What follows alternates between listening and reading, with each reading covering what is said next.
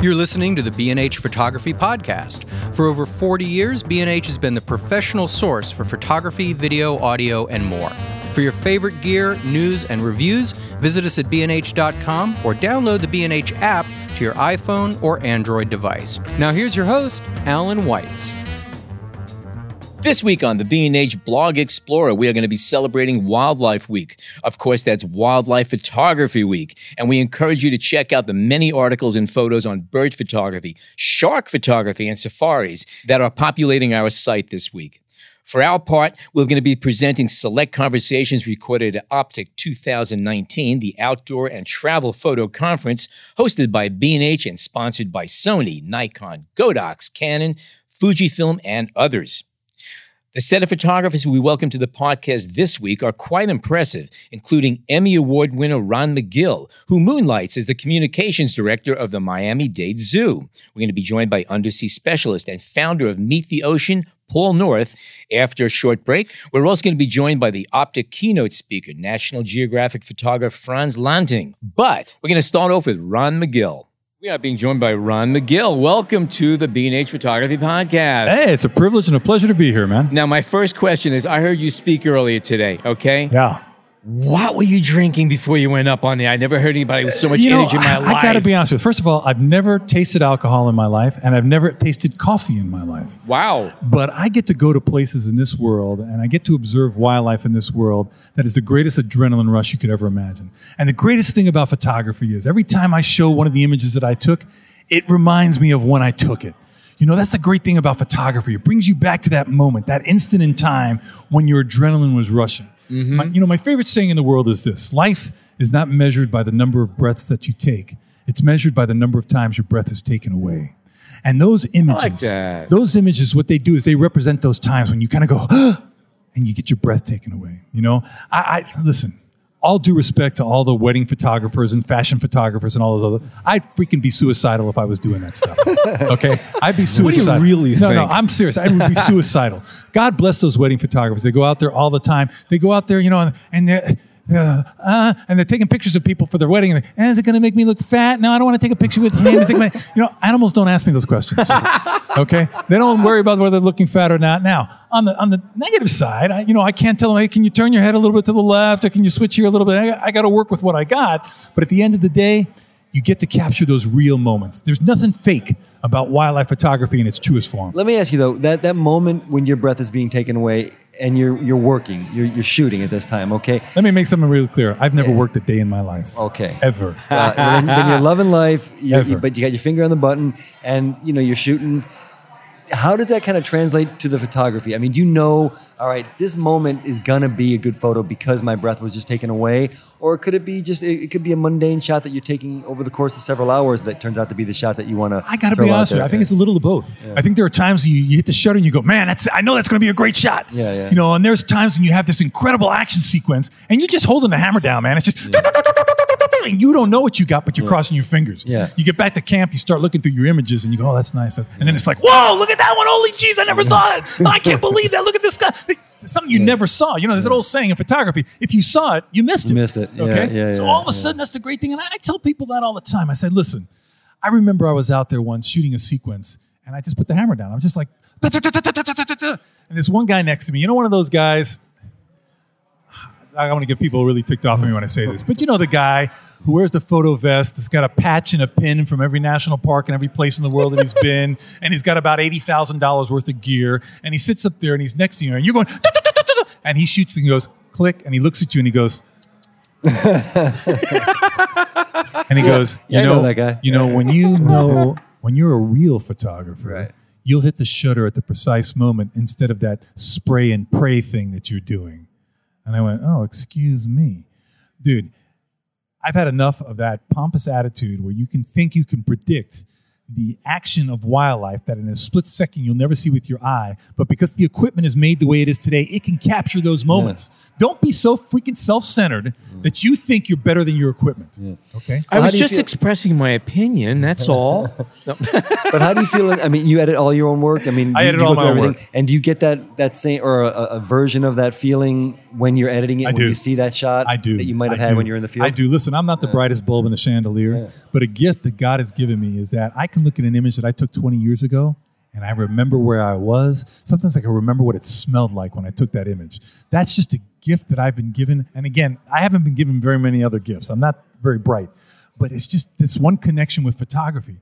And that's the thing about photography. I try to tell people, man, listen, we're so gifted now with digital photography. You know why? You know what the greatest invention in the world is? The delete button. Yeah. Because you can shoot away, and if it sucks, you get rid of it. Yeah. But don't stop shooting. You're not, you know, keep shooting, man. And the greatest teacher you have, in a way, really, is that LCD screen behind your camera. Because photography is subjective.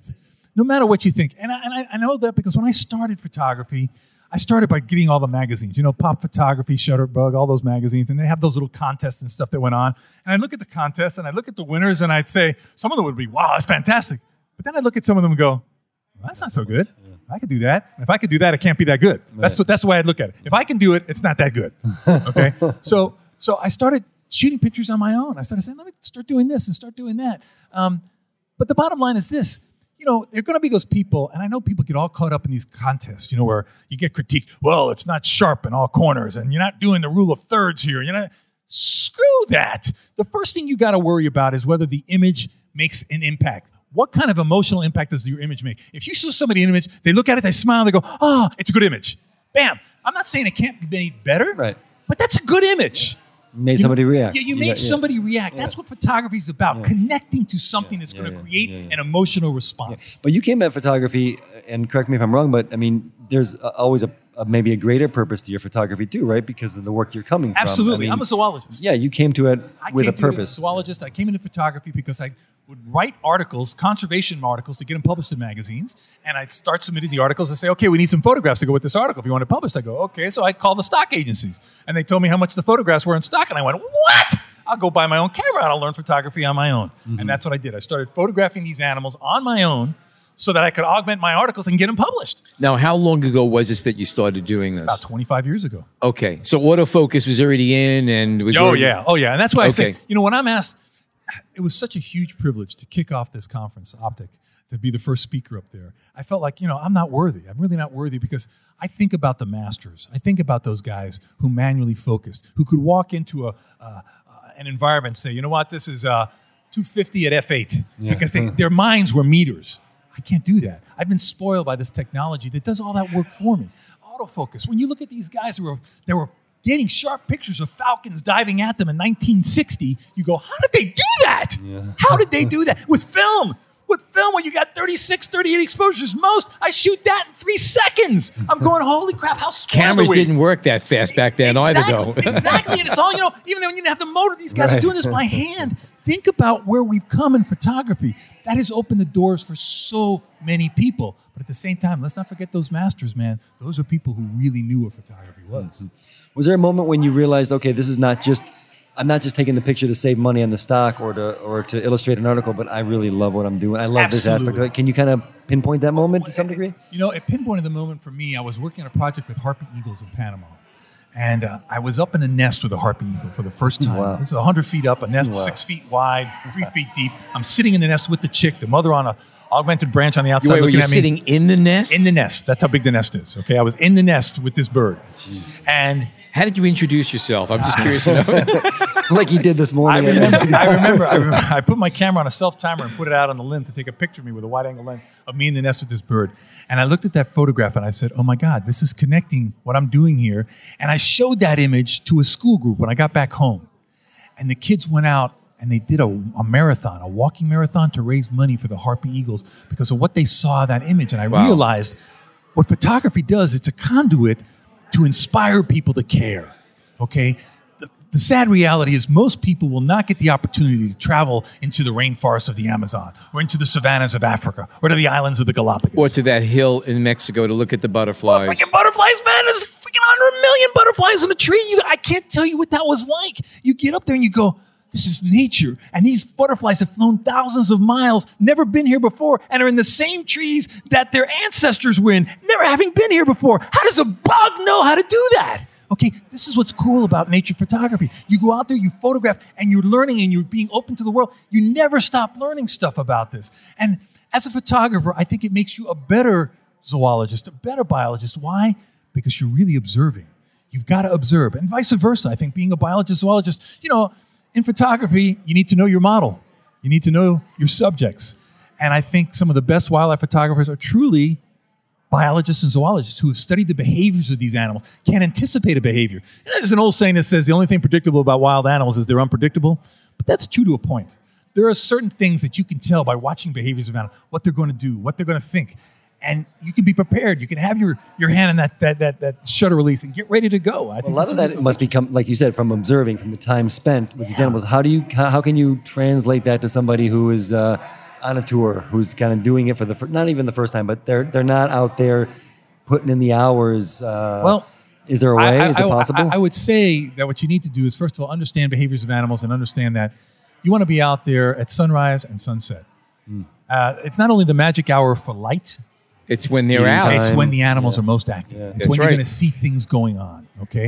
It's getting ready to greet a new day as a diurnal animal or getting ready to become very active as a nocturnal animal. So these are things where you get to see the most behaviors. And the other thing I would suggest is, listen, when you find a good spot, you see a group of animals that you are interested in, just watch them for a while.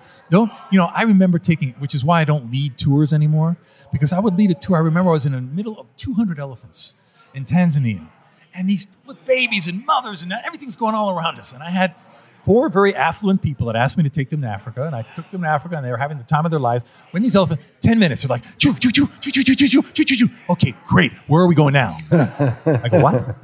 Get that off the checklist. Yeah, that's exactly what it was. It's like, okay, we've got the elephants off the checklist, so let's go find a leopard. It's just not about checking off an animal on a list. It's about what behaviors are you going to see. Okay, I remember staying around an elephant herd for about 4.5 hours because they were just being very active. A lot of things were going on. There was a lot of electricity in the herd. I'm thinking, what's going on? And then all of a sudden, 4.5 hours I've been sitting there photographing all the lights changing animals. You hear this screaming, and they're starting to trample around. A freaking elephant was giving birth. She was giving birth. It was one of the most electric, exciting times I've ever experienced in the wild. And I would have missed it if I left an hour after being there. But it's just waiting and see. You should never chase animals down. You should never, if you're on a safari in Africa, for instance, tell your driver, chase it down. If an animal is reacting to you, you're doing something wrong. The objective in good wildlife photography is to be invisible to the animal. So you're getting the true natural behavior of the animal. And sometimes it takes a lot of patience. But you know what? For me, I love it because I can sit at a water hole in Africa all day without anything exciting happening because I'm there. There's just something to say about that. My takeaway after listening to you this morning was that you get there and it's like you just really miss machine gunning. You're taking zillions of pictures and editing it down. That's not the case because you actually do not just get there and take out your camera. You are absorbing and observing. And I know something that's come to me maybe later in life is that quite often I put my camera down because when I have a camera in front of my face, I'm no longer experiencing what's actually happening. And there are times I'll let a photograph go because I want to see this, but that's what you're actually doing to get to where you're photographing. And then you go nuts when it's happening. Absolutely. Like, when I was photographing the monarchs, for instance, up in the mountains of Michoacan, I was photographing, I was like, oh, okay, I got some great pictures. And then I just laid down and I looked up and I go, oh my God. Yeah. And I'm soaking, I'm going, oh my God. It's just the trees 100 feet up and just a million butterflies flying over your head. And I hadn't looked at that perspective. I just sat there and I soaked it in. And then I just said, you know what? I took my camera and I just went, and I put it back down and I just watched it again. Sometimes you just got to be there. It's just being in that moment that's incredible. But at the same time, I did get my camera to get that so that I could remember when I laid there and just looked at it. By the way, I don't know if you're aware of this, but a majority of the monarch butterflies that you showed today were female. I don't know if you ever noticed that. I did notice that. Yeah, a majority. I would say 8 out of 10 of the butterflies you showed today were female. You could tell that from the photographs. Yeah, those two little dots. You know what those dots are, don't you? Those are the males. That's right. That's right. Okay. And by the, Man, I got a high resolution camera. Good. I happen to personally connect with that whole monarch thing because early on with my own kids, we have actually had monarchs land in our yard and lay the eggs on a milkweed, and we watch them grow, and we bring them in, and they go into butterfly form. Right. And now my kids do it with their kids. It's a wonderful it is the thing. most magical thing you could do. It's the most amazing 2 weeks. Think about that transformation that happens there and how It's it fascinates kids. And then that journey that they take is phenomenal. It's like, it is insane. It is And absolutely. you had mentioned some good news from the past year in terms of the numbers. You want to talk the numbers, about us? this past year, they had 100 million monarchs come into Michoacan, which is the highest numbers in 15 years. So that's a positive aspect. Now, there's a lot of things that have an influence on that. It's the weather. It's the wind. It's storms. It's the milkweed. It's the crops. It's There's the so many variables. If storms are coming through, it blows them all over the place. Is it too early then to kind of point to some conservation efforts that have made a difference yet? No, or I think it shows that conservation efforts have made a difference in the sense that they've been planting more trees in the places that were deforested. They've been planting trees. The trees are growing in. And also in the sense that milkweed, there's a huge campaign across the country. People planting milkweed. We planted it on our deck. It's a great campaign because they're able to refuel themselves to make that type of migration. Now, on the flip side, the Western migration this year was the worst in over. I imagine the over fire 20. and everything else Fire just and drought. devastated it. Fire and drought. Now, the Western population west of the Rockies is only about 1 million monarchs. Migrating this year was only 13,000. Wow. So that's a huge plummet. By the way, there are, I think, 3 sources of monarchs. There's the West Coast, there is a Central and the East Coast, and they all kind of merge over Texas and then go south together. Except the West Coast. The West Coast goes out to California. They go out to Santa Barbara and the California area. But they don't have. That's right. They don't have to transfer in Atlanta. That's right. Yeah. So real quickly, I know you just got back from Antarctica. I did, and you also have a project in Botswana. I got a project. I'm leaving to go to the Pantanal in Brazil. Okay. We're going to be tracking jaguars, jaguars, giant anteaters, and giant otters in September. Okay. Looking forward to that. I'm going to be using some new equipment there and seeing how that works. And how long is that trip going to be? Just a 2-week trip. 2-week trip. 2-week trip. I don't usually go for longer than 2 weeks. Okay. And what's the Antarctica trip or this project? It was fantastic. We did a documentary for ABC on it where I brought a kid. I have a contest in South Florida. It's called the Eco Hero Contest, where a kid is rewarded for doing something wonderful for the environment. It's a contest. When the kid wins, I bring them to some incredible place in the world. I've taken kids to South Africa, to the Galapagos, to Machu Picchu. This year I brought them to Antarctica, and we did an hour documentary, and it was fantastic. Just killer whales going after humpback whales, leopard seals going after penguins, and the landscape. It's amazing to go to a place, and you can look at it, and it's the way it could have been 1,000 years ago. That's what's incredible about Antarctica. Well, and these are not, you don't photo at these times that you're taking pictures. Oh no, I'm taking pictures like crazy. Yeah. Listen, I'm always taking pictures. Why would I have ever doubted that? By the way, for listeners that cannot take the time to run down to Mexico in February to photograph where all these monarchs come to, it's worth mentioning that I know here in the East Coast, from early September to early October is when the migration happens, and they tend to go along the coast. And I know we often go to along the Jersey Shore around Sandy Hook. That's right. And if you hang out there for a day, you could see swarms of them coming by, and they stop and they roost, and you can go right up to them and take pictures, and it's part of their migration. And to think those animals have got about another 1,500 to 1,800 miles ahead of them. It's amazing. Wow. Yeah. Incredible. All right. Great. Yeah. Okay. Guys, it's been a slice of heaven. Thanks for the invitation. So if people want to see your work, where should they go? Oh, geez, my website's down. You can go, Nikon has me on their set as a Nikon ambassador. They have a page on there. Oh, that's okay. Nikon ambassador. There you go. Yeah. That's important. Okay. And it's Ron Magill, Magill. That's me. All right. Guys, thanks a lot. Pleasure talking Great to you. outfit, man. Really Thank appreciate you. it. All right. Thanks, Ron. Alrighty, we are back. Before we talk with Paul North, just a little special thank you to the sponsors of Optic 2019. That includes Sony, Nikon, Canon, Fuji, Godox, Lexar, Sigma, Panasonic, Olympus, Robus, Adobe, and Tamron. Thank you all. And of course, B&H is the official sponsor of this yearly show. What is it, the 3rd year we're doing, I think? Yep. Yeah, and now we are being joined by Paul North, and Paul is the founder of Meet the Ocean and the host of an educational podcast of the same name. So you're dealing with ecological issues specifically to saltwater. Yes. Is that correct? Bring us up to speed on that. Yeah, so Meet the Ocean is a nonprofit, and our podcast is our main educational outreach. So we're interviewing experts and ocean advocates of all ages to get the story, bring it to the public, and just sort of add to the conversation so people can know what's happening. What's the seeds of this project? How did it all start? Well, I've been diving in the polar regions for about 5 years now, and not only what I get to see, but who I get to share it with, it has been pretty dynamic, and I thought that there was a lot of value in that. Mm-hmm. So instead of letting all that stay out to sea, I figured I'd grab some microphones and make it happen. So what have you seen in 5 years? I know there's supposed to be dramatic changes. Things are happening quicker than they were predicted on all of the model forecasts. So what have you seen in 5 years, which is not a lot of time? It's not a lot of time. I would say the biggest changes that I've seen have been in Southeast Alaska, because we visit glaciers there. Right. And there you can actually have a visual of the receding glacier. But when I'm diving down in Antarctica, it's so immense, it's hard to get a visual about what is and is not changing. Because the scale is so crazy. It is. But when you get in the water, that's when you can start understanding how things go, because a good year for sea ice is a good year for krill. And basically everything in Antarctica eats krill. So that is a linchpin of the food chain. So good sea ice, good krill, bad sea ice, a low year for krill. So if the krill are having a bad year, then other species take over. They fill that niche. So if you're seeing a lot of these other species, specifically salps, these little gelatinous water pumpers, they compete with the food source with the krill. So if there's a whole lot of salps, then you know it's a bad year for krill. And if it's a bad year for krill, then Antarctica is suffering. And that is sort of like the basic granola or the food chain up there, and everything else tumbles if that goes down.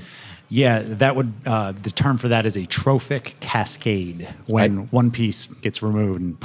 And is that something you're noticing changing year to year, or is it generally the trend is down in terms of the amount of krill, or what's your experience? It depends. You know, Antarctica is so large, right? And so where you are, basically, where we go is the peninsula. Mm-hmm. It's the easiest to access, and it is the most biodiverse place. So in doing so, we get sort of an all-access pass to the life down there. But in terms of the changes that you see, you know, one big change that's visible from the surface is the amount of snow. So you're a penguin, you're a young penguin with these fluffy, downy feathers. You haven't evolved to deal with snow, because snow will freeze and essentially turn you into an ice coat, which will hurt the juveniles almost to mortality, or mortality event, I should say. So even though I've only been down there a few years, and in both polar regions, there are changes, and you see them.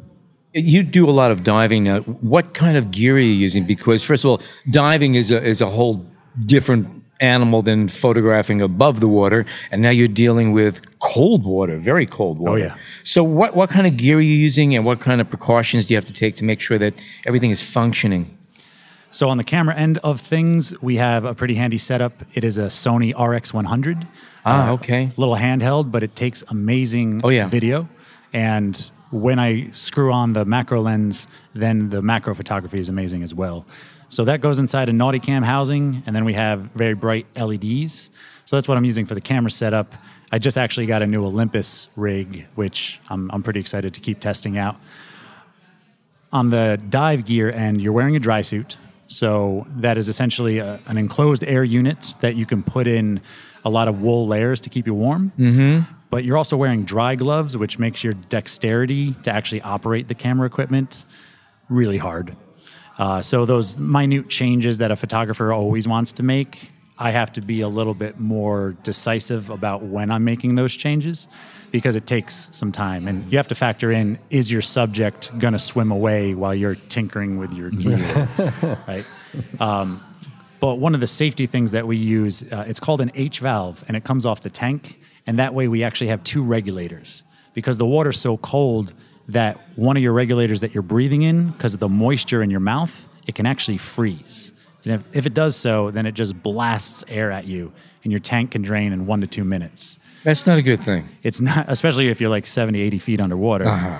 So with the H valve, you're able to turn one of the free-flowing valves off and still have a safety one, but you're not staying down after that happens. If you have a free flow, you're headed to the surface. Aside from this kind of air chaos in the cold, are there any other differences between shooting, say, 80 feet down up in the cold quarters, like in Alaska or Antarctica, or in a more tropical environment where the waters are warmer and stuff? Is there a difference in visibility, the light, and things of that sort? Yeah, definitely. So polar regions are more nutrient dense, so there's more life. There's more particulate matter in the ocean. So in the colder waters? In the colder water, yeah. Interesting, okay. Yeah, cold water has more oxygen, and it also has a lot of upwelling, which is bringing deep ocean nutrients to the surface. Uh-huh. So that kicks off the food chain. But with that bioactivity, you're not getting a lot of clarity. That said, every once in a while, you'll get one of those days in the polar regions where you can just see forever. So it's a bit hit or miss, but sort of 360 type camera work underwater in Antarctica can be difficult because of the clarity.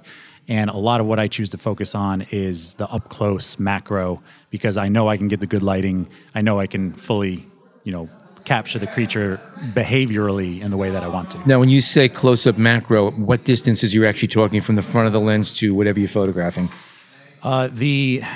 So we have an adapter that we screw on, which is to the 10th power. So you're getting very close, but in terms of like actual distance, probably 3 to 5 inches. Okay, because you're dealing with animals that, depends on what their interaction with people. Could be real skittish, or they couldn't care less about you, I guess. Yeah, I'm really good at filming the stuff that doesn't move that fast. and how much physical dexterity do you need to kind of photograph that close at something that is moving and it's cold, or maybe you're not feeling the cold so much, but your time is limited, and is that something that you've had to practice physically and become more adept at over the years, or is it just getting there that is the hard part? Well, getting there is definitely the hard part, but keep in mind what I'm filming. Very often I dive, film, edit, and present in the same day. Really? So it's lickety split, and I might be diving at 10 a.m. and presenting at 6 p.m. So when I'm under there trying to create a product that I'm going to deliver to an audience under those circumstances is very intimidating, or at least it was at first. But you sort of develop a rhythm, and you're like, okay, I would love to film that creature, but it's upside down on the rock. So I'm not going to waste my time trying to get that very difficult shot. I can probably find that creature if I keep swimming again. So you're more selective with what you do. And you also have time limitations on you, though, don't you? Absolutely. Yeah. Severe ones. It's not like you're waiting for the light to get good. No. You don't have that option. No. Often you're providing the light with your camera. Yeah. Yeah, I mean, it's dark, it's murky, it's the kind of cold that your brain starts to work against you. Like, you're questioning your life decisions. Why wasn't I a lawyer? Yeah. Those kind of things. But I enjoy the challenge. And when I do find that moment down there, it's worth it. Yeah, it's worth it. Yeah, and from your talk, you'd come from the arts. I saw, and then you were a commercial fisherman for a while. Yeah. And can you kind of give us the arc a little bit? And I guess my question that will lead from that is, what's your take on photography itself? Is it a tool to say what you want to say, or have you kind of developed it more to feel like it's something that, in and of itself, you're interested in? Good question. So the arc of my life. Well, in a minute. Cue up the music, Jay. Indeed. I got my master's in creative writing. Yeah. Obviously. But back then, did you have this experience of diving, or is this just no? I didn't dive till I was 25, so it was later in life. Right. And because of that, I kind of jumped in head first, let us say. But after the degree, I had the student loans that I needed to pay, and I didn't want to. I went to Arizona State, so I didn't want to stay in the desert over the summer. Diving is terrible there. Yeah. So how do you get a job in Alaska? You don't tell them that you're from New York, like rule number one, because they have a specific opinion about New Yorkers. I bet, yeah. So I told a white lie. I said I could cook, and I got a job on a fishing boat. Okay. Did that for many years, and that just tuned me into the ocean in a totally new, random way. And from that, I started scientific research, volunteering on tall ships that were teaching kids how to basically study plankton out in the Pacific. And then that led me to National Geographic expeditions, where I basically said, I can dive and I can film. And cook. And kind of. I don't know if waffles count. From a photographic standpoint, I mean, imagery is undeniable. We are visual creatures. It's how we've evolved. I just heard something recently that I found fascinating. There's a correlation between mammals, specifically primates, that were located in areas that were reptile heavy, that their eyes were more adapted to see the reptiles than, mammals that weren't near snakes and stuff. So that sort of, how our eyes developed to pick out these details, I think that leads directly into our fascination with photography now. So what I'm trying to do with Meet the Ocean is catch people up to speed at not only what the ocean is, but the trouble that it's in. And I think the easiest way to do that is visually. And then, of course, I back that up with our podcast. Okay. How often is your podcast come out? It does change because I'm often away at sea for about 5 months a year, but we try and release at least 3 episodes a month. Okay. Yeah. All right. Yeah, and that's all over. That's Easter Island, that's Antarctica, or it could be, Montana. I ask everyone that I interview, when did you first meet the ocean? And, that might be, well, my mother took me when I was 2, but very often that story turns into, man, there I was, 20 years old, thought I knew what the ocean was, but then this happened. Wow. And you kind of get those really juicy stories. Yeah, that's a great question because it can be taken many different ways and you can get that 2-year-old story or who knows what, right? Yeah, that's exactly. wonderful. Oh, that's great. I don't know if we mentioned this up front, but you are also with Lindblad Expeditions and National Geographic Shooter. Yeah, so on board, my role is undersea specialist, which I always have to explain what that means. But basically, I am there on our expedition vessels to record what is happening in the areas we visit underwater. Ah, okay. Wow. Polar regions, a dive normally is regulated to about 45 minutes. And to be honest, I'm not going to argue for more time because by that point, I can't feel many of my appendages. So. And the people that go on the expeditions, some of them have probably never dived before, and you guys are willing to go to let them get down and do some photography underwater, or no? So, yes, but only in the tropics. Gotcha. You can imagine the logistical insurance nightmare about taking people diving in Antarctica. Yeah, first timers. That's not a good mix. No. And when you're doing it for your work, do you have a team that you're always with? I mean, you must have partners and So on the diving end, you always have a buddy. Yeah. And that's important. Very often I'm leaning over filming a sea star with my macro lens, and I don't know that there's a 12-foot leopard seal behind me. Yeah. And my dive buddy lets me know. Yeah. And I'm like, why did you tell me that? I was fine. I was peaceful. Yeah, right. So now that's an interesting point because, how many people do you usually have on each of these groups? On the average, how many people are there? Our ships range from 60 passengers to about 150. Now, does that mean that you have to have also 60 to 150 dive buddies? How does that work? Or do you pair off divers? How does that work? Because that's a big safety issue. No, so just to a bird's eye view, the guests are there for above water experiences, unless we're in the tropics. Okay. If we're in the tropics, then they're snorkeling, then they're diving. Okay. But when you're in the polar regions, they're just heading to shore or going out on a Zodiac cruise. Gotcha. Okay. If people would like to catch up on the work that you're doing, what sites should they go to? Instagram, websites, what are they? Yeah, both our Instagram and Twitter is at Meet the Ocean. Okay. No spaces. And our website is meettheocean.org. Mm-hmm. We are a 501c3 nonprofit, so always looking for some help on that end. But yeah, we have about 30 plus podcast episodes right now, and we've been downloaded in over 40 countries. So we're definitely getting the message out there, and super happy to be here with B&H to present today. How would you define the message, of Meet the Ocean, and what is the goal? The goal is to use storytelling as a platform to convince people that more conservation efforts need to be taken. I very much believe that we have evolved to take stories in much better than just rote facts. Our eyes roll in the back of the head if I just started listing things about the ocean off to you. As soon as the spreadsheets come out, you're dead. Exactly. Yeah. And we're also, let's be honest, we all have things going on. We are a more impatient culture than those of the past. So I'm trying to spice things up, to make it entertaining, to make it comical when it's appropriate. but largely it's there to tell stories in a way that fills out the whole of the ocean. So if you can hear a story that's coming from the tropics, and then all of a sudden you're in Chile, and now you're in Denmark, that has a real value because it connects the dots of our planet. The ocean is not segmented. It's one flow. It might take 7 years for a piece of water to travel all around our world, but it's going to, and it's going to continue. So. All right. Wonderful. Very good. Paul North, thank you so much for joining us today, and good luck on future journeys. Thank you. Yeah, next up, Russia. Ooh. Wow. Yeah. Fantastic. Yeah. When's that happening? That's in August. Okay. And where? Where in Russia?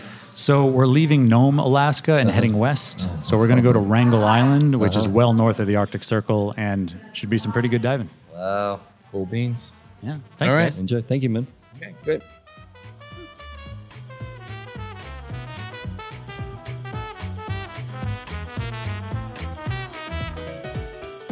We hope you're enjoying this edition of the B&H Photography Podcast. Send us a tweet at BHPhotoVideo, #BHPhotoPodcast.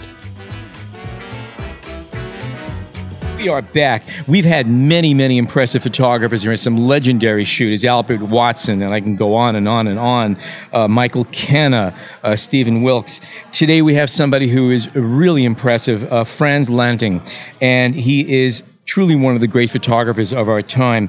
He's shot everywhere from the Amazon to Antarctica. He's done amazing books, amazing shows. He's a knight in the Royal Order of the Golden Ark, and in 2018... Really? Yeah, Wow. I don't know anybody else who's, we have not, you are the first of that qualification.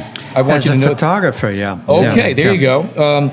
And also you were honored, I think last year, as the Wildlife Photographer of the Year, first Lifetime Achievement Award.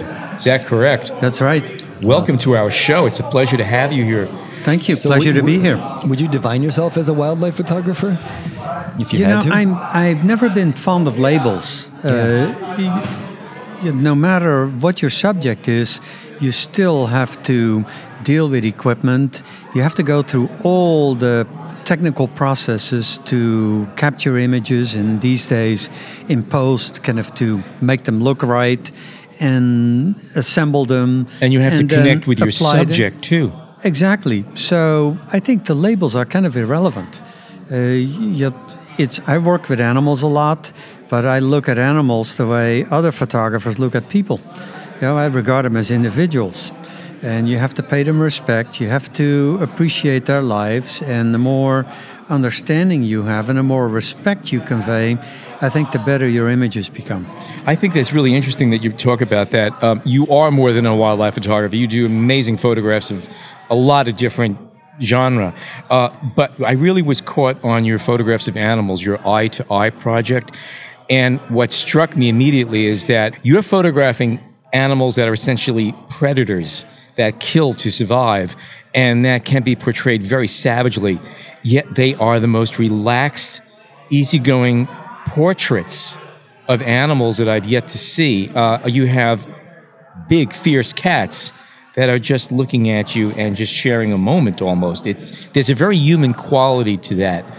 How do you do this? Well, thank you for 30 saying... seconds or less. In 30 seconds or less, yeah, the thanks for- elevator speech. Thanks for saying that, Alan, because that's what I strive for. The kind of dramatized encounters don't really reflect the way I feel about animals. If there's not a photographer or a filmmaker around, they lead their own lives. And rhinos are not particularly belligerent if you leave them alone. So why would you dramatize that in an image? So I like to let animals be. I like to show them within the environments that they're part of, and I'd like to show respect. And most of all, I like to convey a sense of kinship. And that is how I connect animals with the rest of the planet. And we are caught in between. Yesterday, during the keynote, I said, I like to connect the dots between animals, us, and the planet. We're all caught up together in this amazing process of a living planet. What do you think the biggest obstacle for people outside of yourself and people working with animals to connect those dots? I mean, what stands in the way from understanding here's an animal that may be very different and you have no real contact with, and how it affects the rest of us and the planet in a bigger sense. Is that harder than it might seem to make these connections? I think it's so easy for people to travel to exotic places these days. Everybody wants to go to Africa and to Antarctica. But that's because there's no room left on Mount Everest. They have to go somewhere else. Exactly. And most photographers get preciously little time on location, and then you start by remembering all the amazing images that you've seen that have taken photographers like myself months or years to come up with, and then you have to squeeze it all into 1 week or 2 weeks. So you end up with a lot of repetitive imagery, and it's not easy for photographers, including myself, to break through that, to establish something original. And I think that originality comes from spending time building up a relationship with your subject. Yeah. And if you're in a studio, if you're a portrait photographer, if you're really good at it, and you're gregarious and you can lure personality out of your subject, that can happen in a matter of 10, 15, 30 minutes if you're good at it. When it comes to animals, you have to give them time. You can't play tricks with them. I was going to ask, time is the factor, but also this idea of preconceived notions. I imagine a lot of photographers who are going into this, they want to get that image of the snarling tiger, and don't you have to kind of eliminate that as much as possible? Yeah, I think the burden that every photographer faces these days, no matter whether you're an amateur or a professional, is that we carry too many images around with us as part of our visual memory bank. And it is very difficult to put that all behind you and to be in the moment and to just focus on what is there. So you start basically from a disadvantage. You have the burden of the past within you. And it's not easy to break through that, including for myself when I go to a new place, when I tackle a new subject. So what I do is I do a lot of research, non-visual research. I work a lot with scientists. I do a lot of reading. I do a lot of literature research. I study a lot of art history so that I can approach subjects from a different angle before I begin to think about visual translations. And I get that, and that's all important stuff, but I'm still kind of puzzled how you manage to just take very casual, easy portraits of leopards, lions, and animals that would sooner have you for lunch than sit in front of you for a picture. Well, I would dwell on that, on the danger that is embedded in working with big animals too much. If you pay attention to their body language, if you know their behavior, then you know what the parameters are, how close you can be, and what you should avoid doing. So that's, I think that's the least part of my concerns. What's kind of funny is that with people, it's important when you're doing portraiture. It's the eye contact that's important. A lot of animals, you make eye contact, that's automatically considered a challenge. So, I mean, do you look through the camera? Because obviously you have to be careful about making contact with a lot of these animals. Yes, but if you look at my work, including the images in the book Eye to Eye, because I published that a number of years ago as a Taschen book, you'll see that in the course of the book, I convey intimacy not just on the basis of close-ups of animals looking into my camera. I think you can also convey intimacy and authenticity, but in a wider context. And these days, I'm much more interested in letting animals recede into a background. And I think you can even convey intimacy when an animal is not looking at you, when you're applying an over-the-shoulder perspective, as if you're the observer sitting on the shoulder of the animal, looking at the same scene as the animal is looking at. It's an interesting narrative device. I think ultimately it is all about point of view. And I think many photographers get too excited about what they're seeing in front of them, and they don't pause, they don't reflect on what it is. when I teach courses in photography, we do that from our studio in Santa Cruz regularly.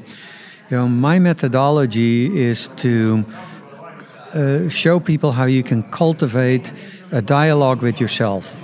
What is it you're looking at? Why are you interested in something? And only if you can become clear about giving answers to yourself, that is when you have the basis for beginning to frame a photograph. And how does that manifest itself in your work? And let me kind of divide that, one, in the preparation aspect of it, but also, why you're out there in the field. I mean, are you having this conversation with yourself and saying, you know what, I think that's not the shot for me. I'm going to have to work it again all the time to figure it out. And of course, I get excited too. I mean, one thing that is wonderful about photography is that kinetic relationship when something happens and you're in the moment. It can be an orgasmic experience.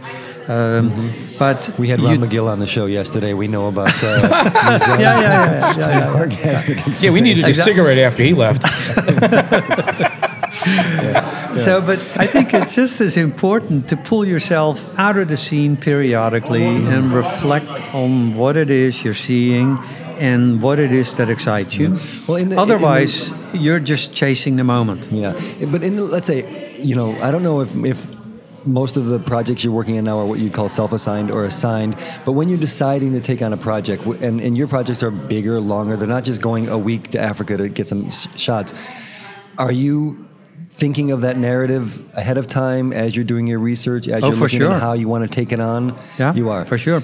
And to refer to the other end of my presentation, Eye to Eye with Life, the Life Project, which is a holistic view of life on Earth, that took us 7 years. And we did a lot of research and we did a lot of reflecting on how we were building the narrative.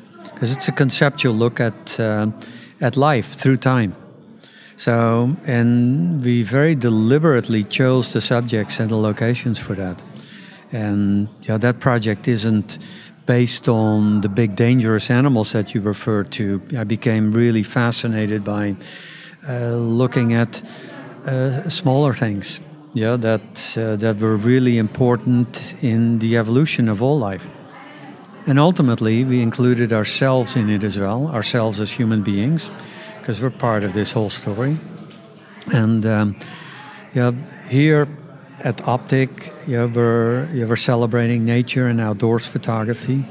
But for me, people are part of it. I'm not just avoiding the telephone poles and the fences around the protected areas, and I show our impacts on the natural world just as much as I celebrate the so-called beauty in nature. Beauty is only skin deep. Meaning comes from digging a little deeper. Oh, yeah. And have you seen, can you kind of recognize an evolution in your own work over the years that has gone maybe more toward the narrative and the bigger picture issues away from, let's say, getting a good shot of a leopard or... I've always been interested in the storytelling. I started with an interest in nature and an empathy for animals, but I trained myself as a photographer and I began to do editorial work. And you can't be a good editorial photographer if you don't know how to tell stories and if you don't have a passion for sharing stories. That's a big word right there, that last part. There has to be a passion involved. Right, and that's become something that a lot of photographers are hungrier for now because capturing images has become so easy. Oh, I know. You just pick up your phone and touch the screen and your picture's done. Exactly. So what's the next challenge? And that is meaning.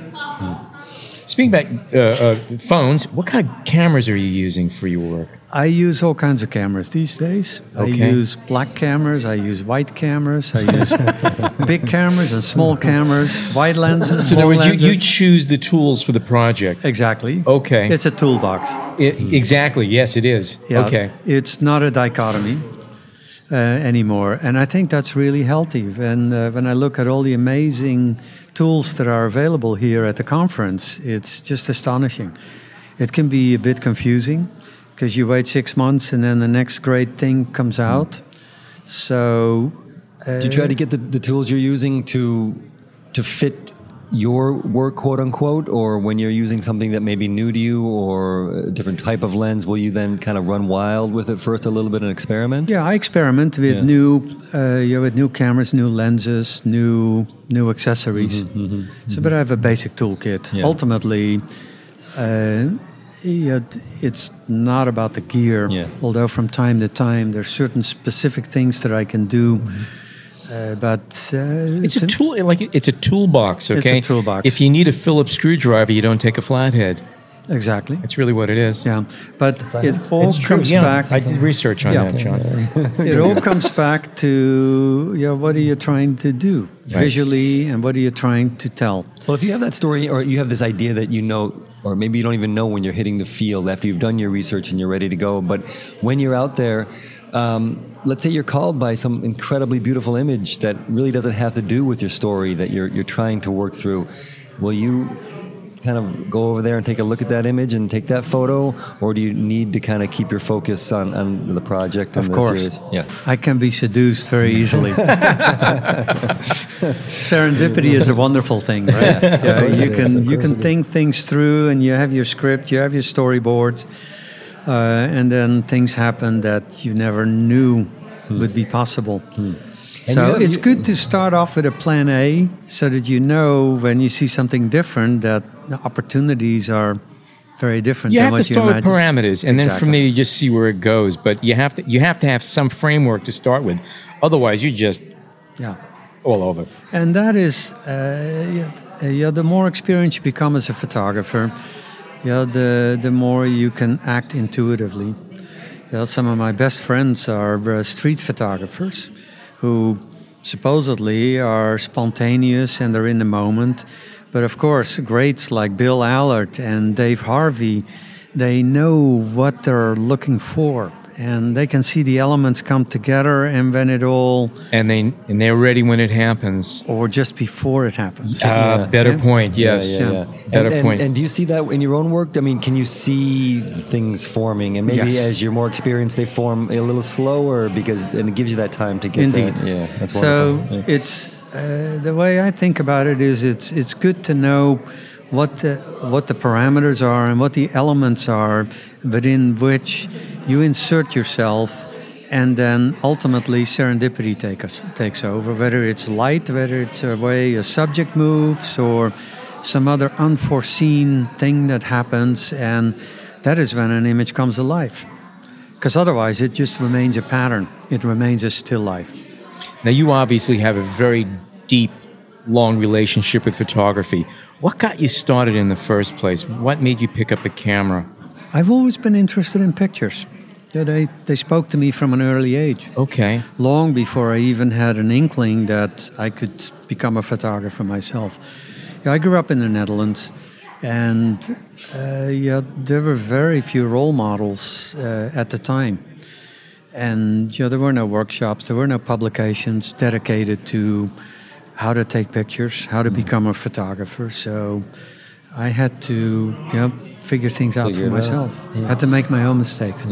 Oh, there's nothing like your own mistakes. Those are the best. So one thing, I mean, at least in terms of the output of your work, you have, you can sell prints, you have books, you have your assignments. There's kind of different ways to receive feedback, let's put it that way, and the books are obviously in some ways a way to put the work that you most want out there. But what are you surprised by? What pieces, what photographs are how they're responded to? Are there any images that are, let's say, for prints, when people want to buy a print, images that are always referred to or asked for or requested? And does that surprise you, or can you kind of say, all right, I know this image is going to be great for print sales, or this is going to be stock images, stuff like that? I mean, sure. Yeah, there are. It's wonderful to produce an image and sign your name to it, and it's shipped off to a collector, and you know that that's an individual piece that ends up on the wall of somebody who will appreciate it over a long period of time.